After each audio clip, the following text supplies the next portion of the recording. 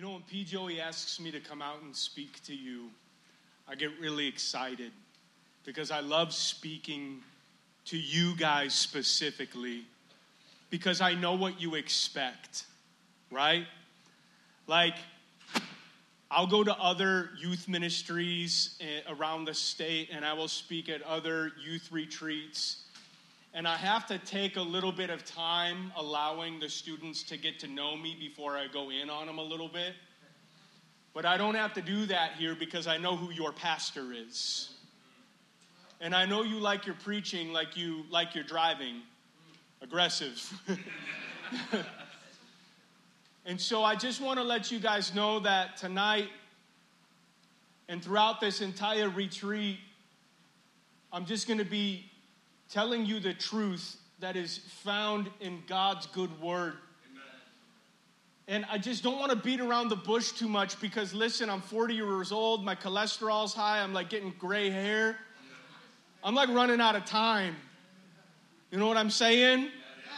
And I don't know if you know this, but like I just have a sense of urgency in my heart right now because if you look around the world today, it needs Jesus. I love Chicago. And I pray for Chicago. And you know, I've lived outside of Chicago now longer than I've lived in Chicago in the beginning of my life. But it's still my hometown. And I look back on Chicago and I pray over it with desperation. And I love this city. But it is a city that desperately needs Jesus. And like I look at you, the students who live in Chicago, the ones who walk the streets and who go to the schools, the ones who are hearing a million different voices from a million different cultures, from a million different ideologies. You are hearing 100,000 opinions, and most of them are false. You are a generation that is being indoctrinated. You are a generation that is being pulled at. You are a generation that is being fought for fiercely by the devil. And I see an attack that is specifically taking place in Chicago. I feel like the attack is hardest on Chicago before it hits the rest of Illinois or even the Midwest. I believe that Chicago exists as a stronghold for the enemy in the Midwest. We see that culturally, how Chicago goes, so goes the rest of the Midwest. I believe that there are cultural places in our nation that determine how the rest of that region goes. You have LA and Hollywood. You've got Houston in the south, and Austin and Dallas. You've got New York in the northeast. You've got Orlando and Atlanta and Miami in the southeast. But in the Midwest, it's Chicago. I watch as you guys create tipping points for the rest of the state. I will say this to you, but I will not say this to any other youth ministry in the rest of the state because they'll get all offended by it. And if you say I said it, I'll call you out on it. This is going to be between me and you. I literally say this: how Chicago goes, so Illinois goes. And so I have some expectations tonight. My first expectation is for you to know the theme of this weekend so that you can just be with me the whole time that I'm preaching. The theme for this weekend is this: if you know, you know. Tonight, we're going to talk about the gospel. I want to preach the gospel to you, and I'm going to do it in a fresh way so that you guys understand. I'm going to be a teacher-preacher, not a preacher-teacher tonight.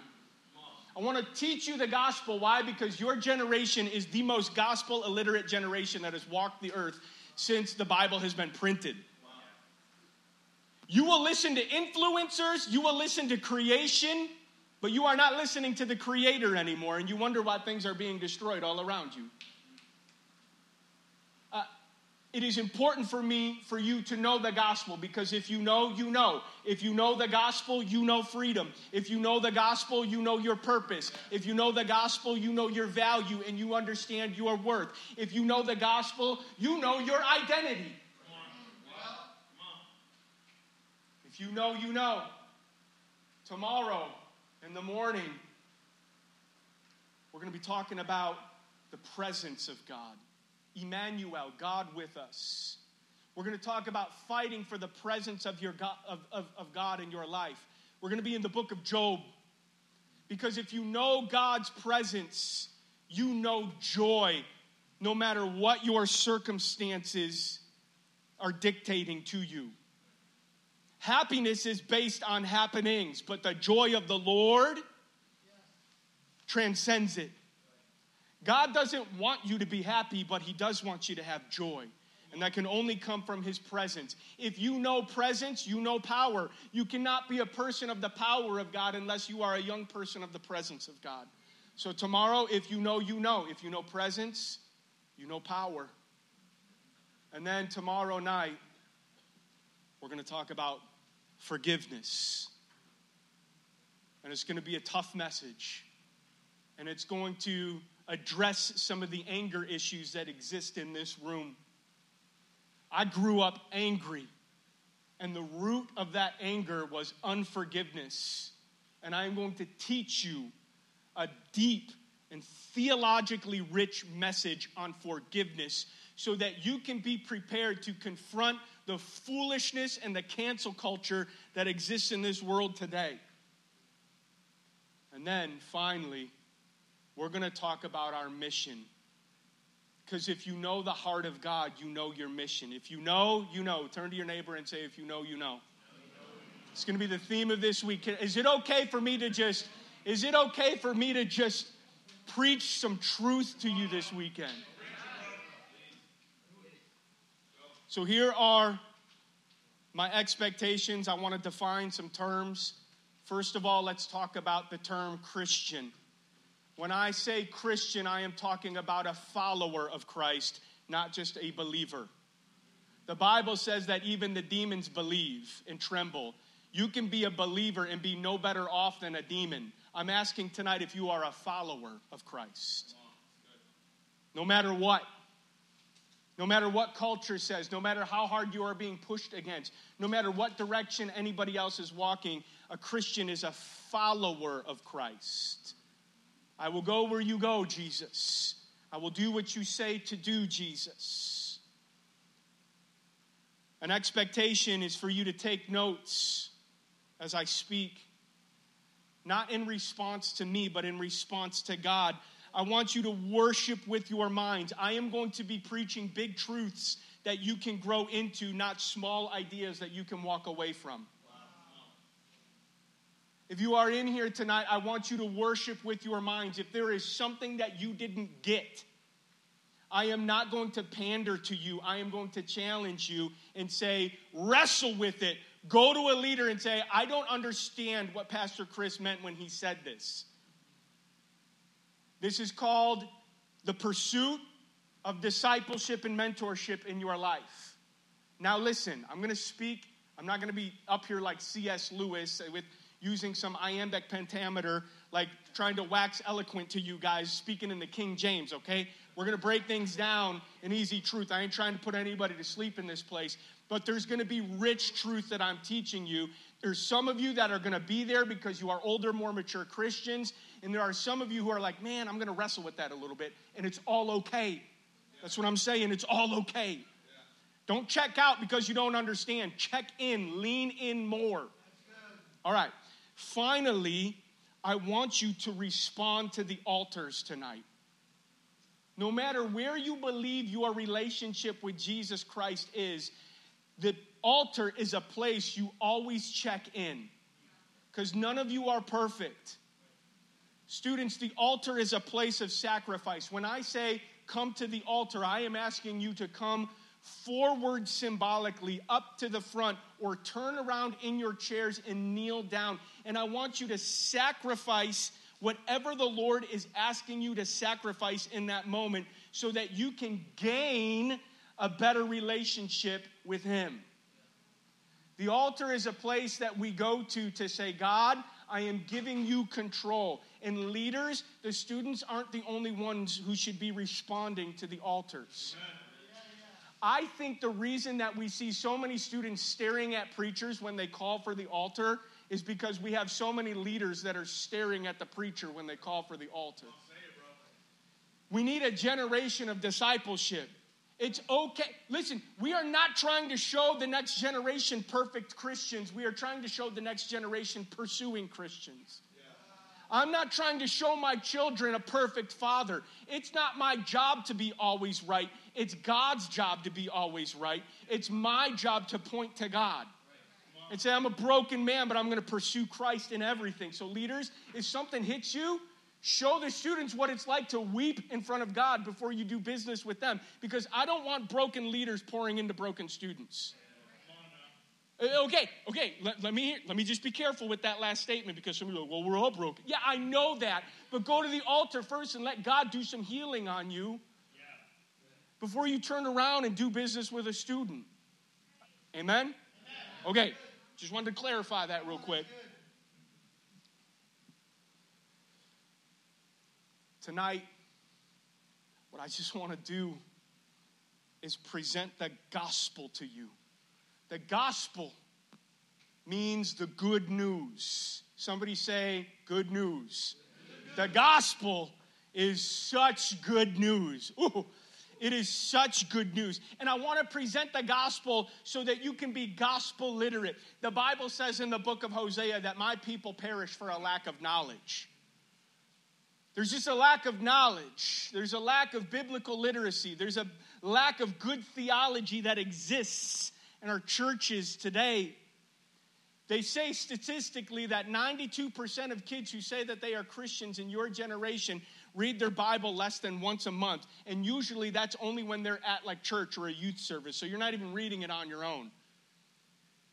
I just want to know, like, where are you getting your information? Who is telling you how to live? Who is telling you what truth is? Where are you getting it from? Like the media? Oh, please don't. Like none of them. I conservative, liberal, blah, blah, they're all liars. They all have an agenda, like every last one of them. Who's telling you? Influencers on social media? I've heard some of them. It's clown town out there. I don't know what, some of the stuff they are saying is some of the most asinine stuff I've ever heard in my life. It isn't. Asinine is not a swear word. It means stupid. It's okay. Some of y'all are going to go home and be like, that's asinine! Asinine! You know what I mean? Some of y'all are going to go home and you're going to use that word all the time. It's okay. It's a good word. It's fine. It's, I'll teach you some more by the time this is done. It's good. Not all of them will have like a hidden cuss word in it or something. Yeah, I know y'all taking notes. You're like writing that down, big letters. I love, I heard an influencer the other day saying hey, we just need to love each other and accept everybody because love is love. What? That's the dumbest thing I've ever heard in my life. Love is love. You cannot use a word to describe itself. You want to know why that's really dangerous? Because if you say love is love, then you can make love anything you want it to be. And then now all of a sudden, something that you were using love is love to justify is now being used to justify something you don't like. We can just take it anywhere we want to.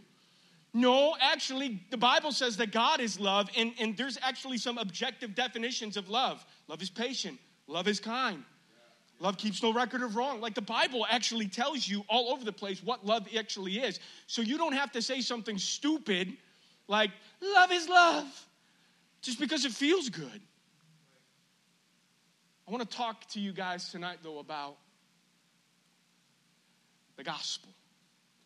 Father, tonight I just pray that you would open up our ears.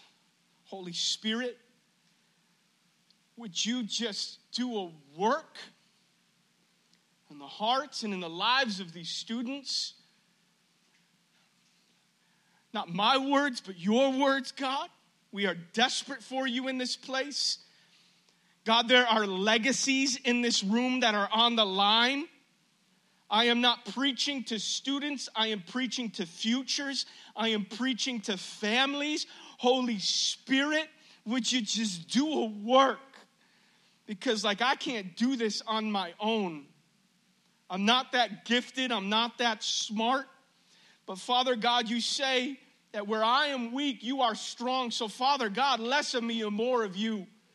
Oh God, would you just pour yourself out in this place tonight? In your name we pray. Amen. The goal by the end of my time with you is to either teach you the good news or remind you of it. I want us to consider 3 questions moving forward tonight. Do you know the gospel? Has it changed your life? And does it motivate you in any way, shape, or form to change the lives of others around you? Do you know the gospel? Has it changed you? And does it motivate you? Do you know the gospel? In other words, do you have a proper understanding of why Jesus came to earth? Do you understand the transaction that took place when Jesus died on the cross? Do you understand the implications of his resurrection as far as it concerns your eternal soul? And do you know why this is such good news for you personally? Has the gospel changed you? In other words, what's your testimony? I once was a slave to sin. I once was a slave to addiction. I once was a slave to image and self-righteousness. I once was a slave to comfort and my reputation. Then I encountered Jesus. And I found out about how much he loves me and how much he wants me to live. And it's changed everything. And then finally, has the gospel motivated you? Are you being compelled by the stunning love of Jesus Christ to reach the lost all around you, in your family, in your communities, in your schools, and yes, even in your church?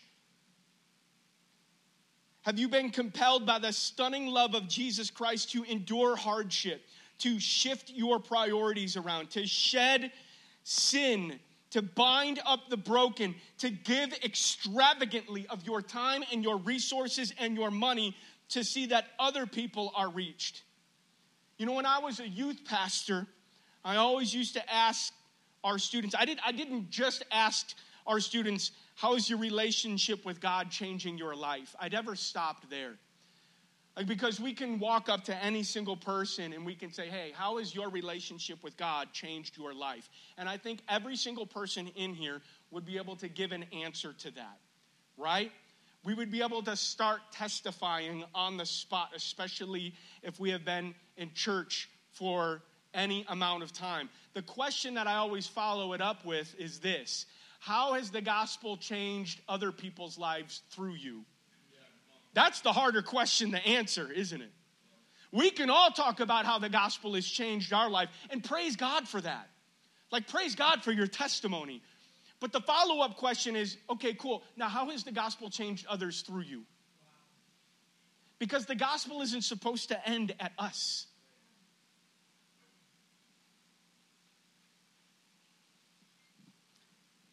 The gospel can't stop at changing us. It has to change others through us as well. So I'm asking you, do you know the gospel? Has it changed you? And does it motivate you? The gospel is the why behind the what. So, as Christians at Excel, as Christians in Excel Youth, what we do is love God and love others. Right? Come on, give me an amen. Wake up a little bit. Amen? We love God and we love others. Why we do it is because we are so moved by who God is and what God has done for us that we are compelled by that love to share the good news of Jesus Christ with everybody that we can through our words, by our actions, with our events, so that people in our lives can come to the saving knowledge of Jesus Christ. When we understand the gospel, it inspires us to do incredible things for God. Like men and women throughout history have gone to great lengths to see the gospel spread and preached. I think of people like David Livingstone. Whew. David Livingstone single-handedly brought the gospel to the interior of Africa. And can I say, it wasn't comfortable for him at all. David Livingstone actually showed up on the coastline of Africa. And this is where all of the missionaries would set up camp and wave their little flags around saying, we're doing a great thing for Jesus. And they would set up like these buildings in these communities. And David Livingstone showed up to these communities where there were all these missionaries. And he's like, where are all the Africans? Where they at? And you know what the reply was? Well, we built these churches and we built these communities and we're just waiting for them to come. And David Livingstone, he's up on a balcony one night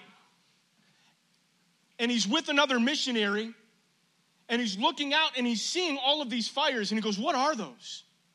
And he goes, well, those are the tribes. Those are the fires of the tribes that are out there. And he goes, I see the flames of 1,000 tribes. They are calling to me, I must go.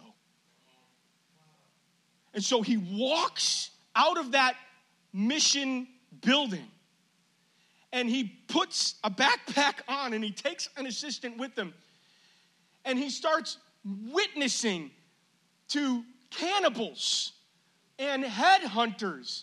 He's getting bitten by snakes. He is getting like nasty diseases while he is out in the mission field because he is just eating horrible things.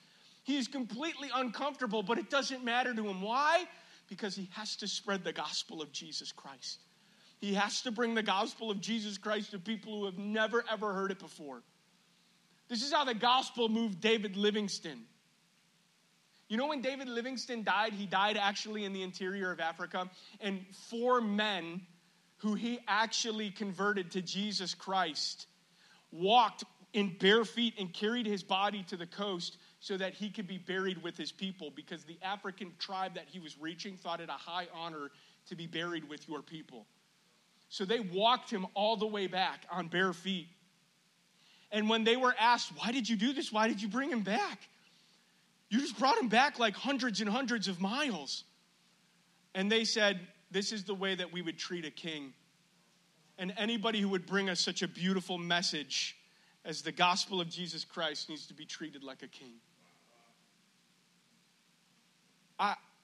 I think of guys like Nate Saint and Jim Elliot, who died at the end of the spear from the Auca Indians in Ecuador. Jim Elliot literally said one of my favorite quotes of all time. He says, he is no fool to give what he cannot keep to gain what he cannot lose. I can't keep any of my material possessions. I'm actually not even going to be able to hold on to my comfort.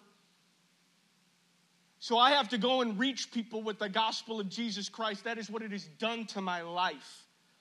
I think of my wife's favorite missionary of all time, Amy Carmichael. Amy Carmichael was an Irish missionary to India, and she was the one who established some of the first movements to rescue young people out of the human trafficking movement. She would go into the slums and she would save and rescue these children. She started orphanages in India. Now where she is buried in India, there's a fountain, and it doesn't say her name on it. It just says Mother, because of what she meant to so many of these kids. Amy did that to spread the gospel. And then you think of somebody like the Apostle Paul, who had an incredible encounter with Jesus Christ. The Apostle Paul was the greatest missionary to ever live.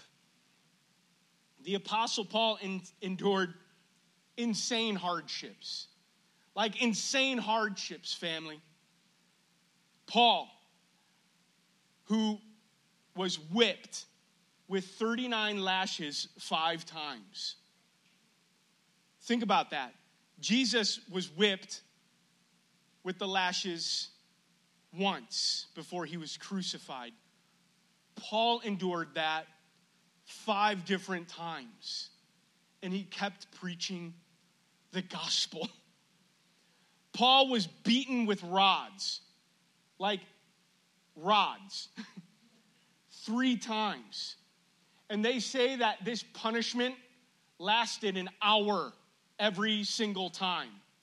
That was the procedure, to get a rod, a thick dowel rod that was 5 feet long, and you would chain him up to a wall, and he would just get hit in the back and hit in the legs and hit in the ribs. Why? Because you are going to stop talking about Jesus when you come into this place.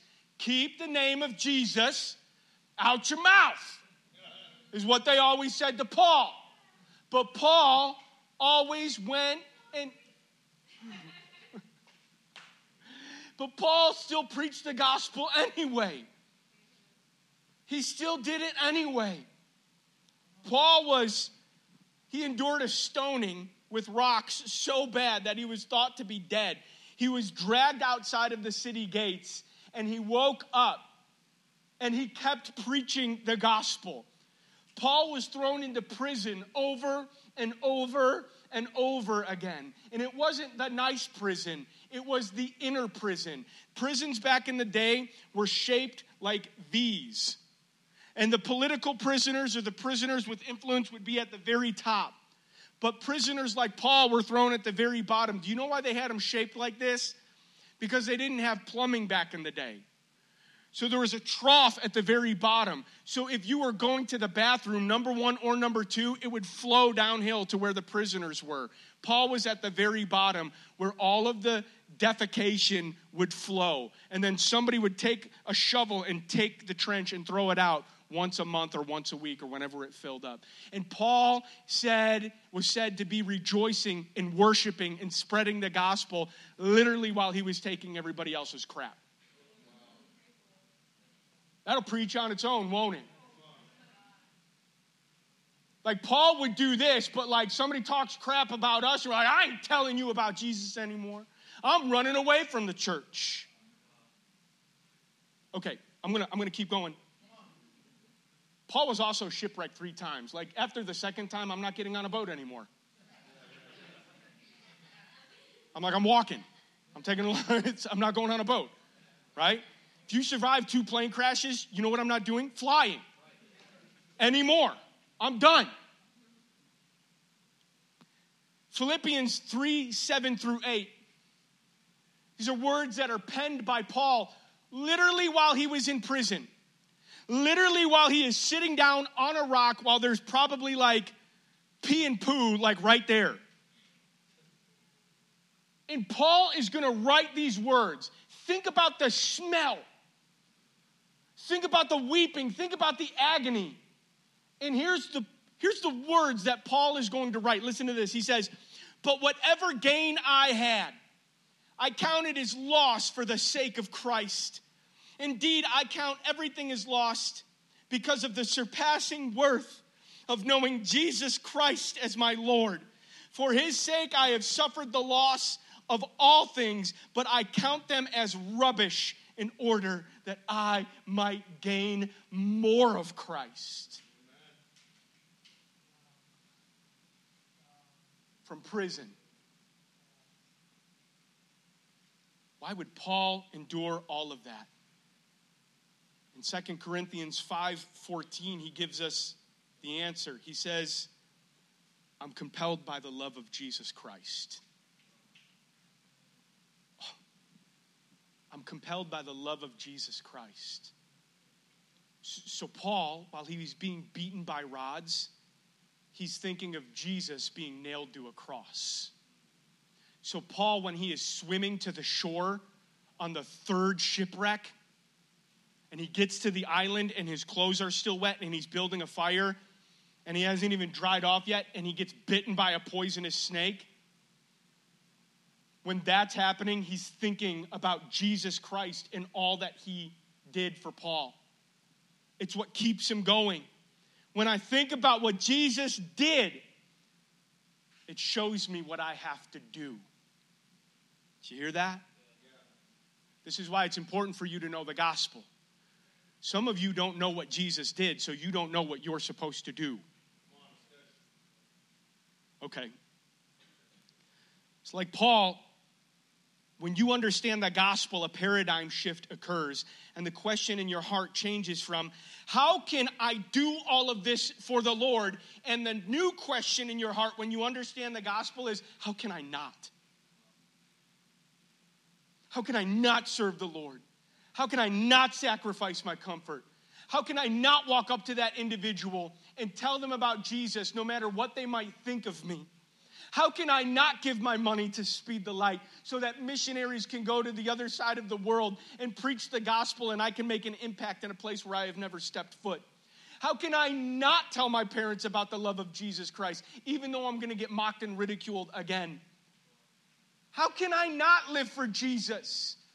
How can I not tell my friends that I'm not going to be partying with them anymore? Because listen, God has just done something in my heart, and I have to live for something more, and I have found satisfaction in something that this just doesn't provide any longer. In all I'm saying, and I hope you hear this major point, the heart and the vitality behind all that is happening and must be done for us as Christians must be fueled by an understanding of who God is and what he has done for us.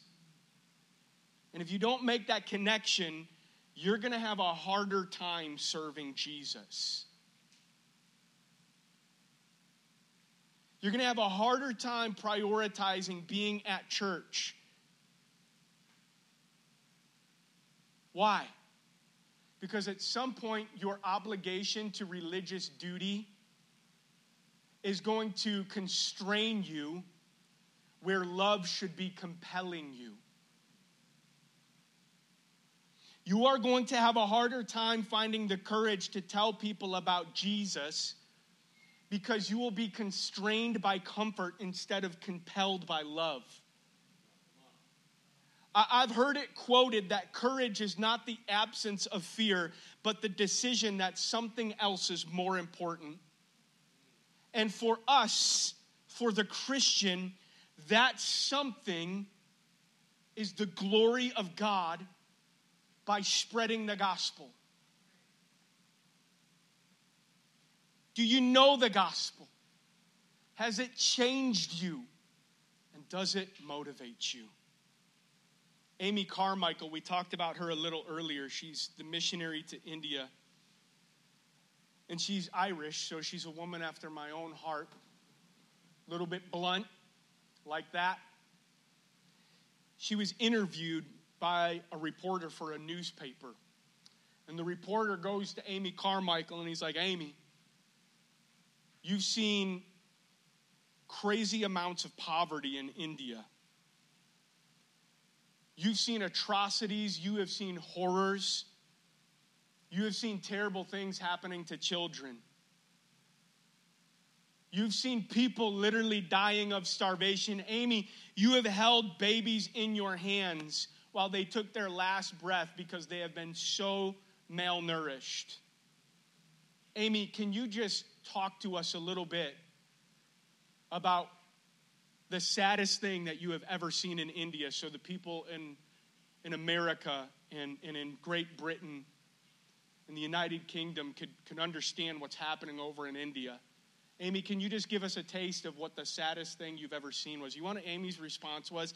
Without flinching, Amy answers, the saddest thing that I have ever seen is a nominal Christian. These are the people who allow Satan to buy up their opportunities to spread the gospel because they are too busy counting the cost.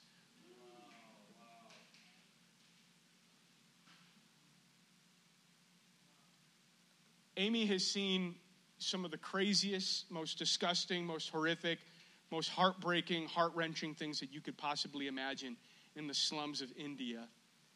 And yet she would say that the most heartbreaking thing that she's ever seen is a nominal Christian. And a nominal Christian is somebody who's just comfortable. It's just somebody who's lukewarm. A nominal Christian is just somebody who isn't ready to pay the cost that Jesus has asked us to pursue. And you want to know what's really crazy about a nominal Christian? Is that they don't understand that obedience is always better than sacrifice. That if I just obey the Lord, He will sustain me. And if I just obey the Lord, then I can have His presence, which is so much better than anything that this world could ever provide. Hear my heart. I want you to hear the gospel so you can be changed by the God of the gospel and be motivated to spread the gospel. So without wasting any more time, I want you to open your Bibles to Ephesians 2, 1 through 10. And this is how we're going to end the night. My agenda here tonight is simple. I'm just going to preach the gospel to you now. One of my prayers has been that you would hear the gospel with fresh ears tonight. Maybe you've heard the gospel 100 times, but the Word of God is living and active, which means that you could hear a verse 1,000 times, but on 1,001, something just clicks and it's different and applies to you in this situation. There's no other book that's like this. There's no other book that's Holy Spirit inspired and God breathed that can actually shift and change spiritually and meet you in your current situation. The Bible is always relevant. It is always ready for you. You just need to read it and have faith. So here it is. Ephesians 2, 1 through 10 is what I have always lovingly referred to as the pocket gospel. The book of Romans is like a long form of the gospel. The book of Romans is a beautiful, multi-chapter presentation of the gospel. Ephesians 2, 1 through 10 verses, is like Cliff Notes. How many of you have ever had a book report and you're like, no, Cliff Notes? Ephesians 2, 1 through 10 is the book report Cliff Notes version of all of Romans. So it's helpful to memorize all of these verses. And I want you to notice that as we're reading this, that before Paul tells you how good the good news is, he's going to tell you how bad the bad news is first. Like, Paul is always going to be that guy. Don't invite him to the barbecue. He's really depressing at first. Like, whenever Paul presents the good news, he always starts with the bad news because Paul rightly understands that unless he fully explains the consequences of sin, it's going to be very difficult for the church to appreciate the gift of salvation. Like, don't get me wrong. You cannot out-preach grace. But at some point, you have to know what you're being saved from. So let's start in the first part of Ephesians 2 with the bad news. Here's the bad news. Ephesians 2, 1. Once you were dead because of your disobedience and your many sins. You used to live in sin, just like the rest of the world, obeying the devil, the commander of the powers in the unseen world. He is the spirit at work in the hearts of those who refuse to obey God. All of us, somebody say all of us, used to live that way, following the passionate desires and inclinations of our sinful nature. Your temptations, the things you want to do, the things your flesh pulls you to. By our very nature, we were subject to God's anger. And just like everyone else, here's 4 quick points to show you how bad the bad news is. Point number 1. This is bad news. You are dead in your sin. And if you are a sinner, you are dead in your sin. It takes Paul 4 words to get to the point. Once you were dead. You are not sick in your sin. You are not lost in your sin. I love how we are saying lost all the time. People ain't lost. They're dead. They're dead. They are walking dead people.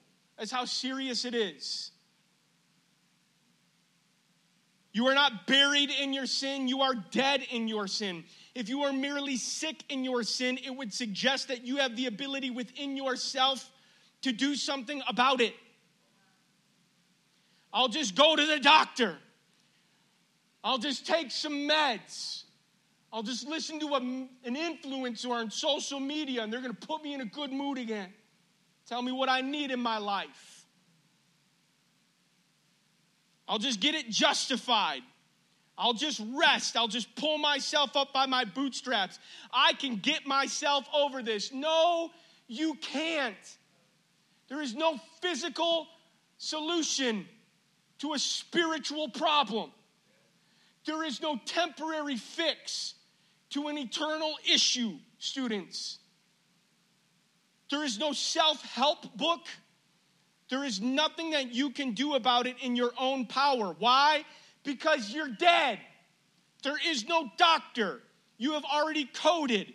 You aren't bringing yourself back because you're dead.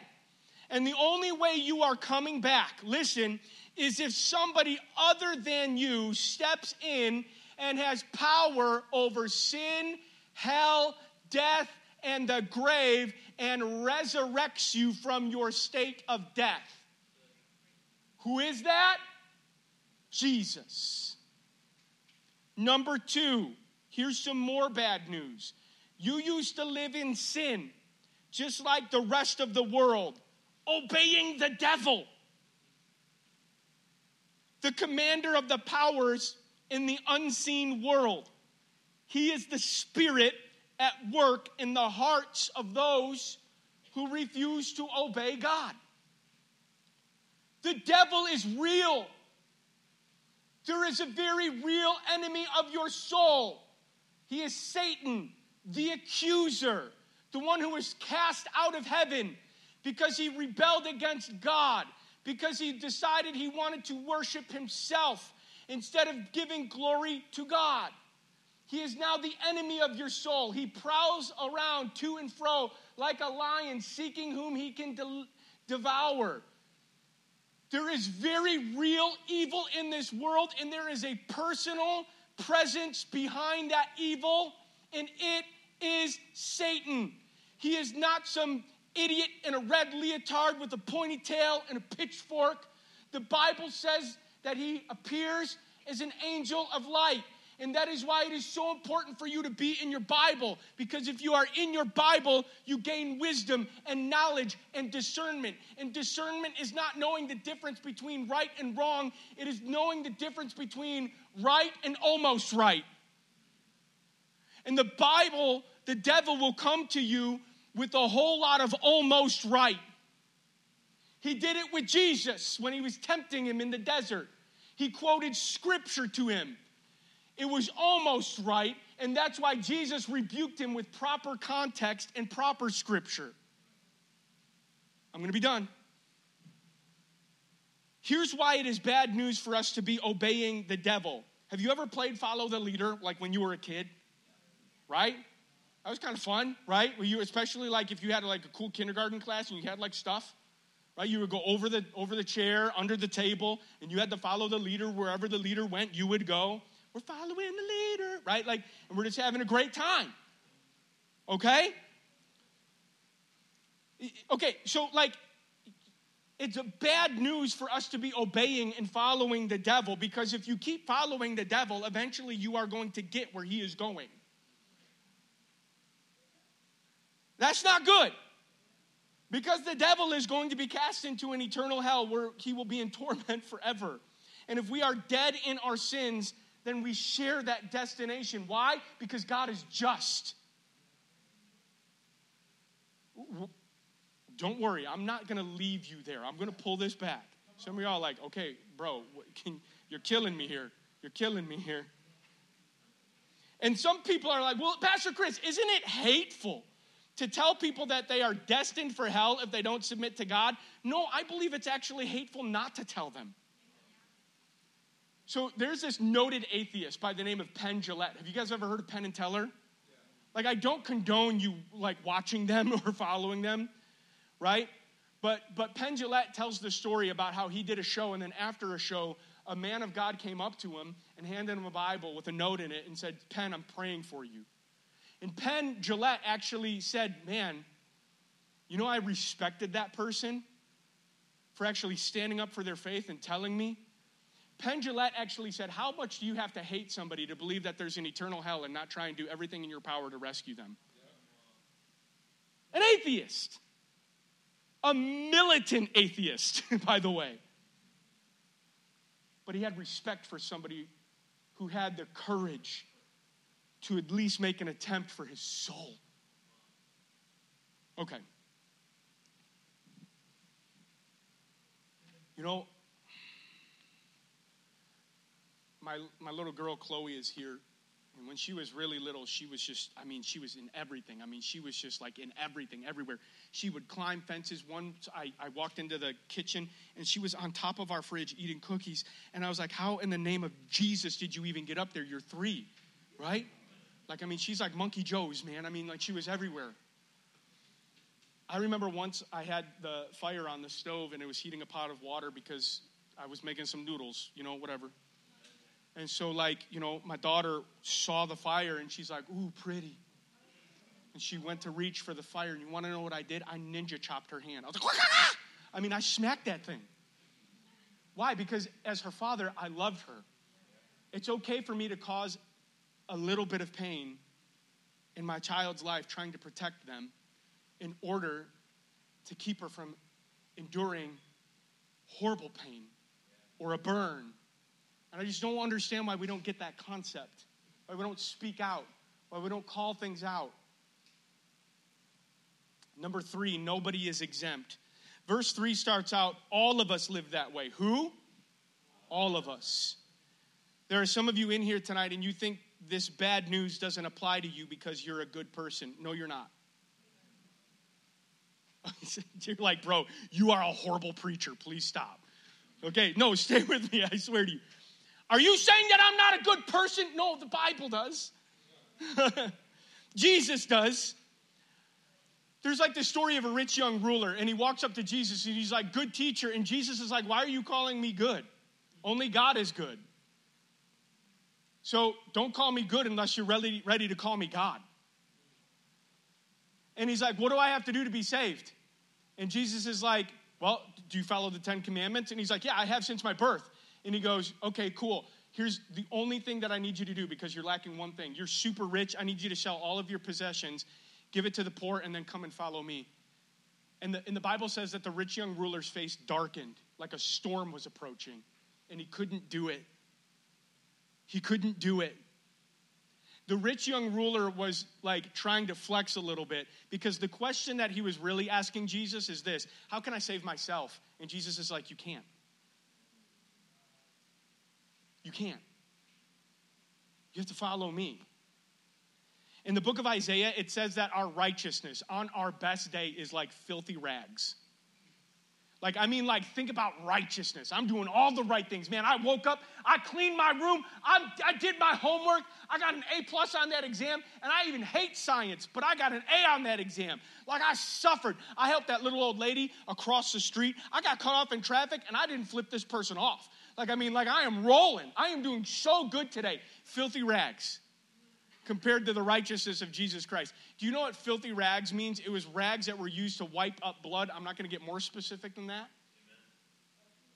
But those rags, if you touched them, those rags would be considered ceremonially unclean. Like, you wouldn't be able to even approach the temple until you went through a cleansing process. And the Bible says in the book of Isaiah that all of our righteousness, all of our piety, all of our actions, like even on our best day, filthy rags compared to the glory of God. Woo! Okay. So, here's the thing. Being good is so subjective. Being a good person is so subjective, isn't it? Like, calling yourself good is so easy because you always find somebody who is awful to compare yourself with. Like, ironically, so you can say, don't judge me. I think it's really funny that your culture is like, don't judge me, but you judge other people to make yourself feel good about yourself. That's called hypocrisy. Like as parents, I've talked to a lot of parents that have experienced this. And I know a lot of you are parents with young kids, but like it's funny because even in youth ministry, I've dealt with this. Like you would confront a kid and be like, listen, you shouldn't be doing this. And they're like, I'm not like that kid over there. That kid's smoking pot like every day. I'm not like smoking pot. And then like you confront the kid that's smoking pot and it's like, I'm not like a murderer. You're always looking for somebody worse than you to make yourself feel better about yourself. Why? Because being good is so subjective. Right? It's foolishness. If a thief is in the room and then a murderer walks into the same room, the thief isn't magically innocent all of a sudden.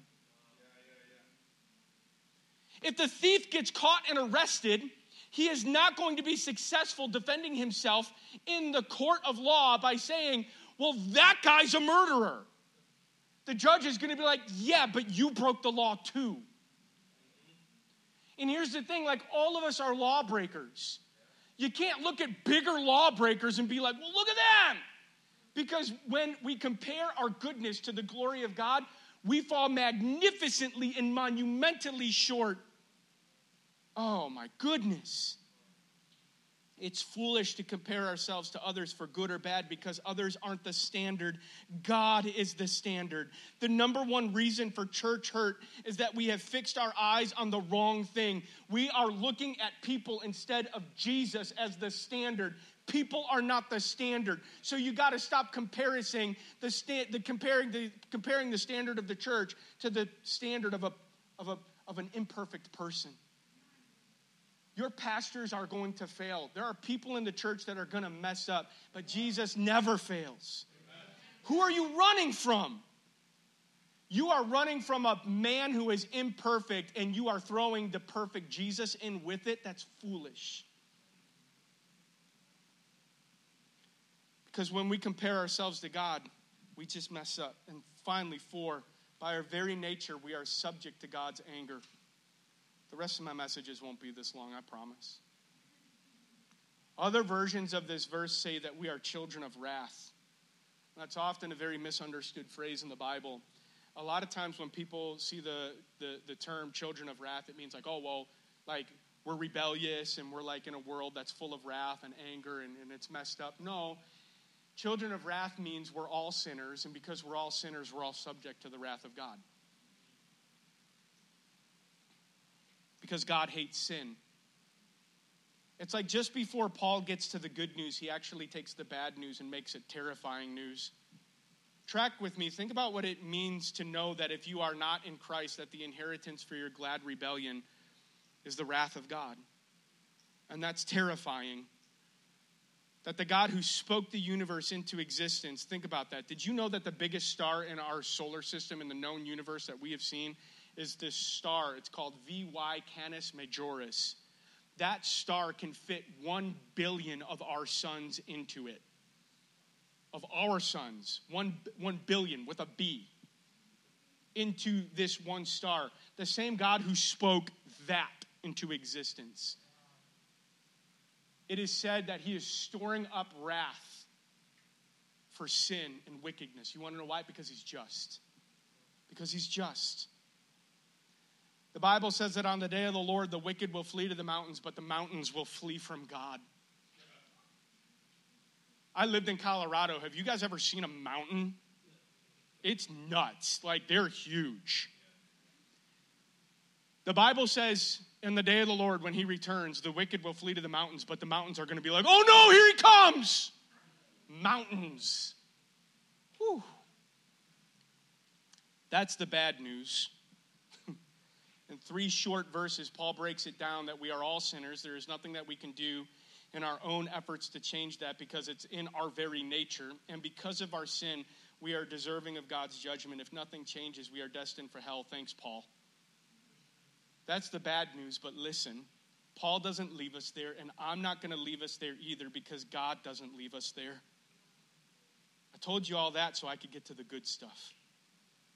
You know, as a father, whenever my children are in danger, and they cry out for me, I recognize their voice and I run to them. I respond to them. The Bible says in 2 Chronicles 15, in their desperation, my children cried out to me and I responded to them. We're in a desperate place if we do not have Jesus in our life. I am not trying to say that to scare you. I'm not trying to say that to manipulate you. I'm just telling you what the stakes are here, family. That in our desperation, that if we cry out to Jesus, he will respond to us. Remember, I told you that before we can understand how good the good news is, we have to know how bad the bad news is. And now after hearing how bad the bad news is, I want you to listen. I want you to really listen to these next 6 verses as I read them aloud to you. And it's my prayer that you hear these next 6 verses with fresh ears so you can take in the stunning grace of God. You heard the bad news. Now listen to the good news. Can everybody in here really quickly close their eyes and listen as hard as you can with your ears? I want you to listen as though these words are being spoken directly to you personally. You can even do this. Wherever I say us, you can say me. Wherever I say we, you can say me. Wherever I say our, you can say my. Make it personal if you need to. Listen to this. You heard the bad news. Here's the good. But God, who is so rich in mercy, and he loved us so much that even though we were dead because of our sins, he gave us life when he raised Christ from the dead. And it is only by God's grace that you have been saved. For he raised us from the dead along with Christ and seated us with him in the heavenly realms, because we are united with Christ Jesus. So now God can point to us in all future ages as examples of the incredible wealth of his grace and kindness towards us, as shown in all he has done for us who are united with Christ Jesus. God saved you by his grace when you believed. And you cannot take credit for this. It's a free gift from God. Salvation is not a reward for the good things you have done, so none of us can boast about it. You cannot earn it. For we are God's masterpiece. You are God's masterpiece. He has created us anew in Christ Jesus, so now that we can do the things that he planned for us long ago. The worship team can make their way up. Everybody look at me.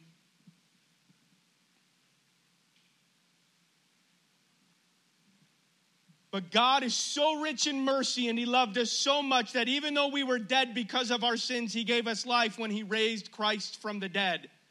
It is only by God's grace that you have been saved. There's this word in theology that I want to teach you tonight. It's called imputation. Imputation. How many of you have heard of amputation? Yeah. Amputation. Amputation is when something that is on you, that belongs to you, is cut off and taken away.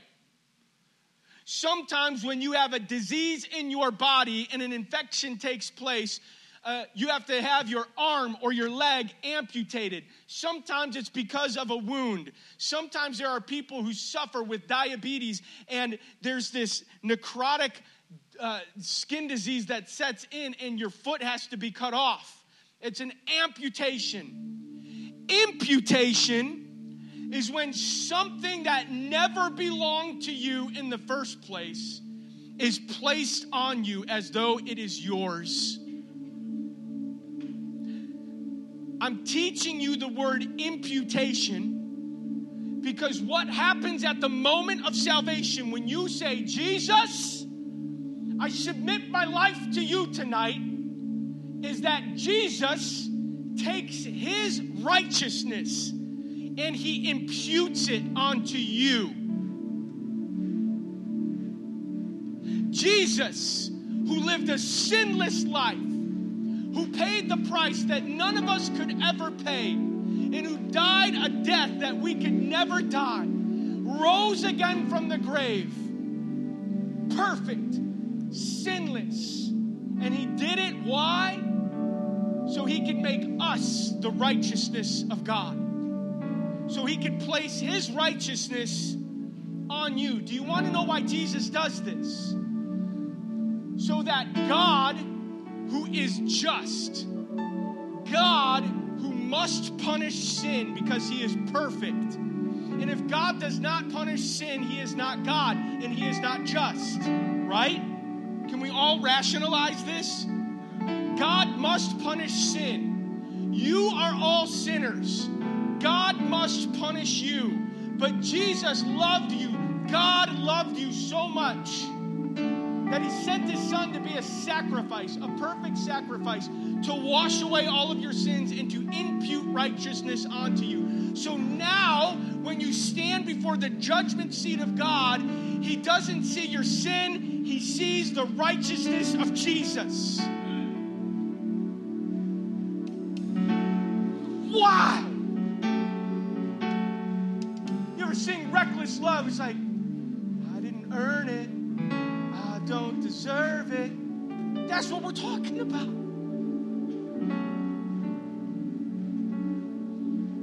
It gets more stunning. For he raised us from the dead along with Christ. And he seated us with Jesus in the heavenly realms. Because now we're united with Jesus. So God can now point to us. God can point to you. God can point to me in all future ages as examples of the incredible wealth of his grace and kindness towards us, as shown in all that he has done for us who are united with Christ Jesus. Listen, this is so powerful. There are those of you who are in here tonight, and you feel like because of your sin and your brokenness and your shame that you aren't valuable and you aren't useful to God. And I want you to underline this verse. I want you to highlight it.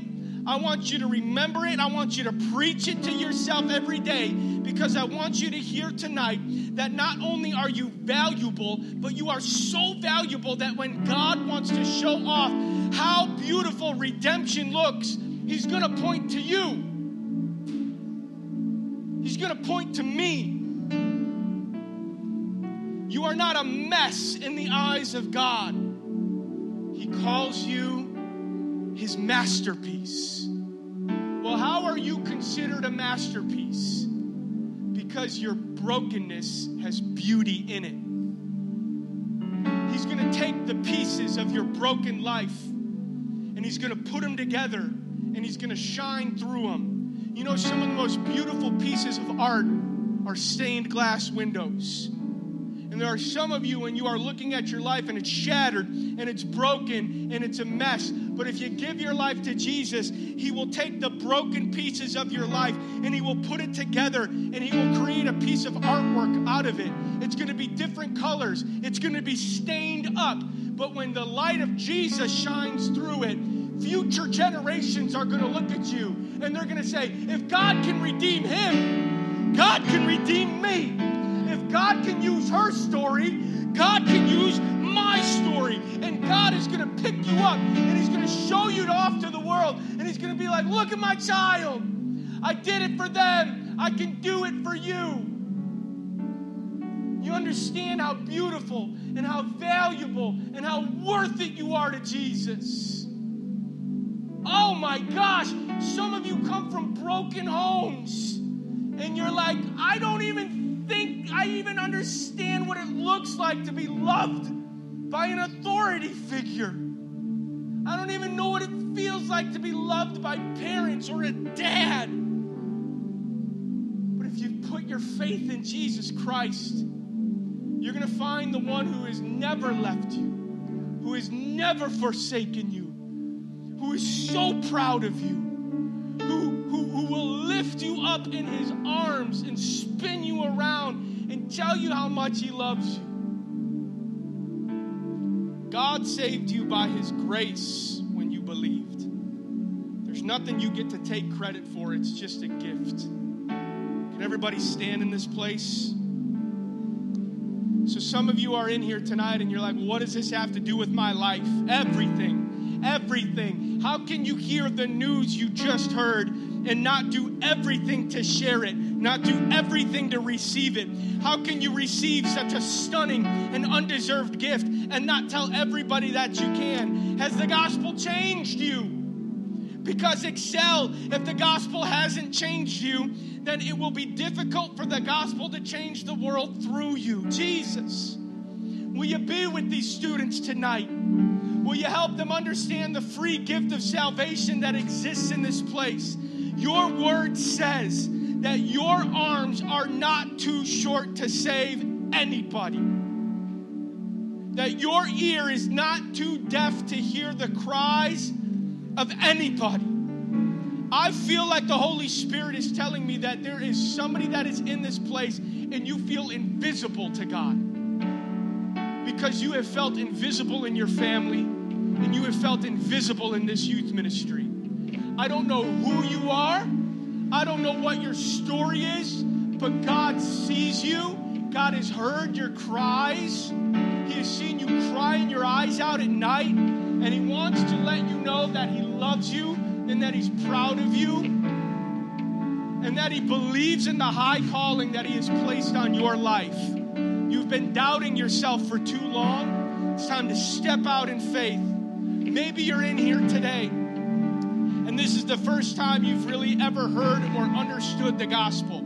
As you are sitting in your seat, hearing about this incredible news, you may have wondered, how can I receive the incredible free gift of salvation? The Bible says that if you confess with your mouth that Jesus is Lord and believe in your heart that God raised him from the dead, that you will be saved. Now hear this.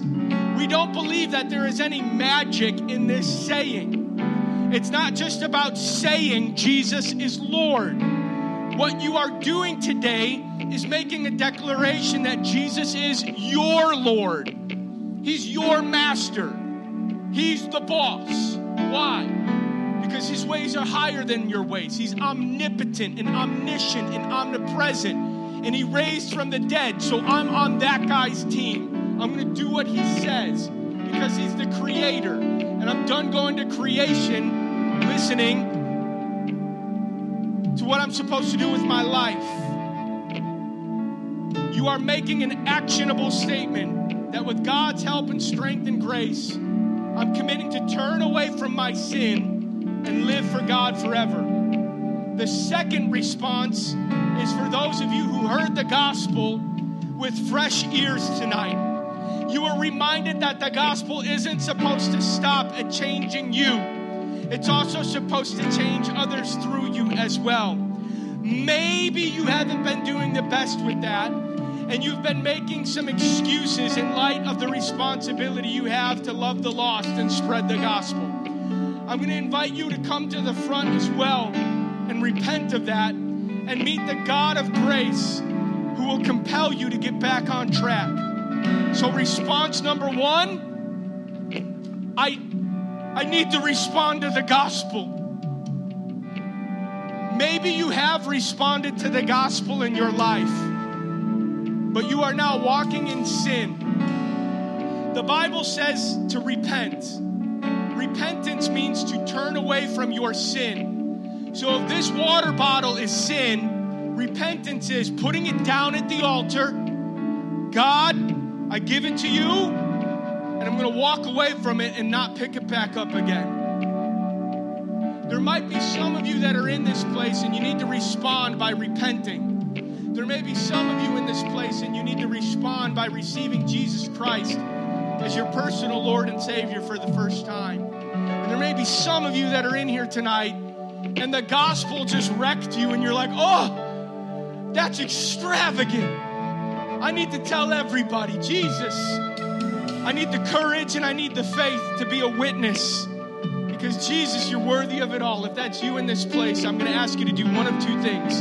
You can either come up and you can start to pray. You kneel at this altar. You can turn around. You can kneel at your chairs. But right now, I want you to start praying out to God. Come forward right now if you need to respond in any of those ways. Somebody take the first step.